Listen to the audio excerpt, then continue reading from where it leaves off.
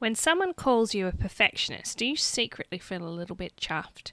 Would you say you have high standards? Well, today we are going to be diving into why being a perfectionist parent can actually do more harm than good, and what we can do about it.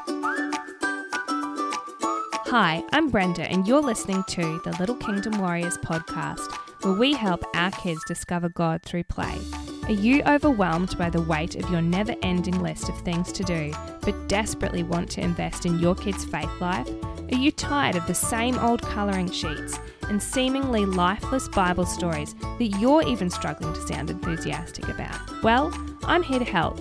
I'm a lover of all things creative, an ex-primary school teacher turned stay-at-home mum and follower of Jesus. Let's walk this path together and transform our kids' lives with new and exciting ways to explore the Bible and help them become God's little kingdom warriors. We might not have it all together, but with God, and maybe a strong coffee or two, we've got this.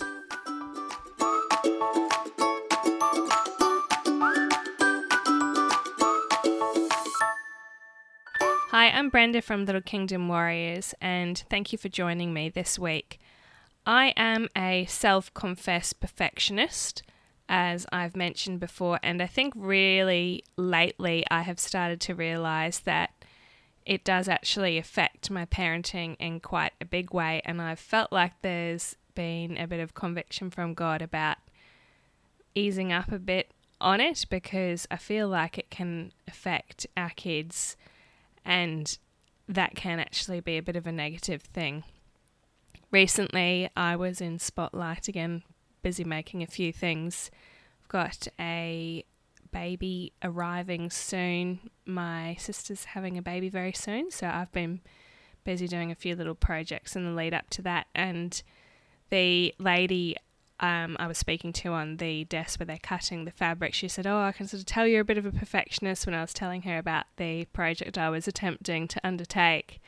And I did feel like a little bit chuffed, but later in reflection, and I suppose there's some times where it's a good thing to have an attention to detail, but when it comes to our parenting, we're talking about kids who are learning all the time. And something that I have noticed is that my kids' spirit sometimes becomes a bit dampened when my expectations of them are too high, and when that's coming more from my own issues with perfectionism rather than necessarily trying to train them up to be a really good follower of Jesus.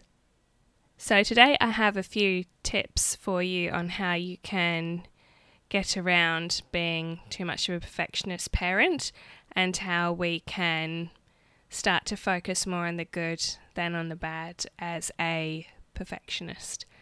So the first mistake that we might be making as a perfectionist type parent is that we are focusing too much on what is going wrong and not being done right, rather than what our kids are doing well. So as a practical example, I think I've shared with you before, I'm actually teaching Lily how to sew, and it's sometimes a great endeavour. It goes well, she's listening, etc. But, oh my goodness, the things that she just doesn't listen to, or she's just not paying attention, or she's off with the fairies and she's looking outside, and etc., etc. Like, for example, it's been raining a little bit here, and not as much as down south, thank goodness, but she was looking out the window and she's saying, "Oh, Mummy, it's raining." And I said, "Oh yeah," just offhandedly, I said, "Oh, the grass will be happy." And then she wanted to ask me, about why the grass would be happy, etc., etc. And we actually had something that was on in the afternoon, so we were trying to get this dress finished for Lily. Incidentally, that actually got cancelled, but I suppose I wasn't really in the mood to be talking about why the grass is happy and etc. And I was just trying to get across to her that we need to, focus on what we're doing. If you don't focus on this, then your sewing's going to be all wonky. And I suppose for me too, I probably missed the part of it. And I think I almost knew it in that moment, that I wasn't taking the opportunity to really listen to her and what she had to say. I was focusing too much probably on my own issues of people see this dress and maybe they think that I've sewn it with a really wonky wobbly hem, not Lily. So anyway, I think what I've noticed, a remedy for that, is that I need to acknowledge and appreciate what she is doing well. So rather than focusing on Lily always being distracted, etc., I need to start recognizing that, she does generally sit pretty well. She is pretty enthusiastic about, if we're using sewing as the example, she's generally really pretty focused and she does listen to instructions rather than just constantly chipping her about what she's not doing right, because that's probably something that I felt I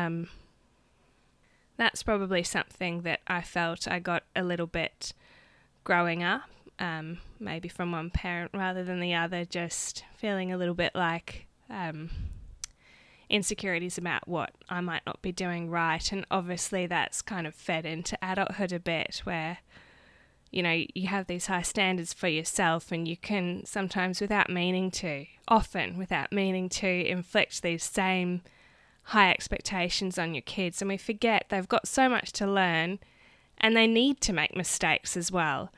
So the remedy for this is the A. So acknowledge and appreciate what they're doing well more than on their mistakes. In Hebrews 3:13 it says, "But encourage one another daily as long as it is called today, so that none of you may be hardened by sin's deceitfulness." Particularly as kids, it's easy to end up discouraging our kids if we come down on them too hard, and I've been realizing that for myself, that often if I am speaking too harshly to Lily and I'm not understanding that she's a sensitive little soul, she does become discouraged, and I don't want that to be a pattern that we continue. So I'm trying to work on encouraging her, and it's so nice when she has that little smile that, oh, Mummy recognised something good I did. Like today, my little 2-year-old Hugh, he's a little bit what we call hangry in the mornings, hungry and angry. So angry because he's hungry, and he's just not that great to be around in the morning. I don't think he's a morning person. He wakes up grumpy. But Lily, on the other hand, generally always wakes up happy. And today I said, Lily, do you know, it's so nice that you always wake up happy and you're really nice to be around in the morning. And she just got the biggest smile on her face. And I think I need to do a little bit more of that. And I'd encourage you to as well. The second mistake that I think we make as perfectionist parents is taking our own struggles with perfectionism and inflicting it onto others without realizing that it's more to do with us than with them. So for myself, I've started to realize that sometimes it's because I so desperately want my kids to, I suppose in a way, be recognized for being well behaved, and I suppose that probably comes back to a reflection on how I've got these perfectionist sort of ideals up here where I want to maybe be seen a certain way, and I'm not realizing that it's not necessarily to do with my kids. Sometimes it's more to do with me and my own issues. So that's something that I need to consider. So that's the next acronym. So the acronym is ACT, A-C-T. You like how I made it a word? Anyway, so the C stands for consider. So considering, is this more to do with me than with my kids? The T stands for train. So as a perfectionist, we often want to intervene on our kids' behalf when we see that they're about to make the wrong choice. So as an example, let's go back to sewing again. Sorry, you'll be so sick of hearing about sewing by the end of it all. But it's just a great example on how many times this perfectionist sort of thing creeps in. I don't mind if the hem's wonky, honestly. Anyway, so something that I've been trying to do is to actually let Lily make mistakes. And gee, it's annoying because then I have to help her rectify the mistake. But it's better that she learns in a safe environment, and as a whole, for us as parents, we need to allow them to fail. We need to allow them to fail where we are able to catch them and redirect them in a safe place at home, redirecting them in a godly way. It's a perfect opportunity to train them up in the right way. I read up on the definition of what it means to train, and it says to teach a particular skill or type of behavior through practice and instruction over a period of time. So for me, when you think about training, I suppose I default to thinking about sport. But training involves making mistakes. So often, say if you're doing soccer training or something, or I used to play netball, you do a whole bunch of different scenarios and you sort of work out where the mistakes could be in your plan, your game plan. And with us as parents, we have got to allow our kids to make mistakes.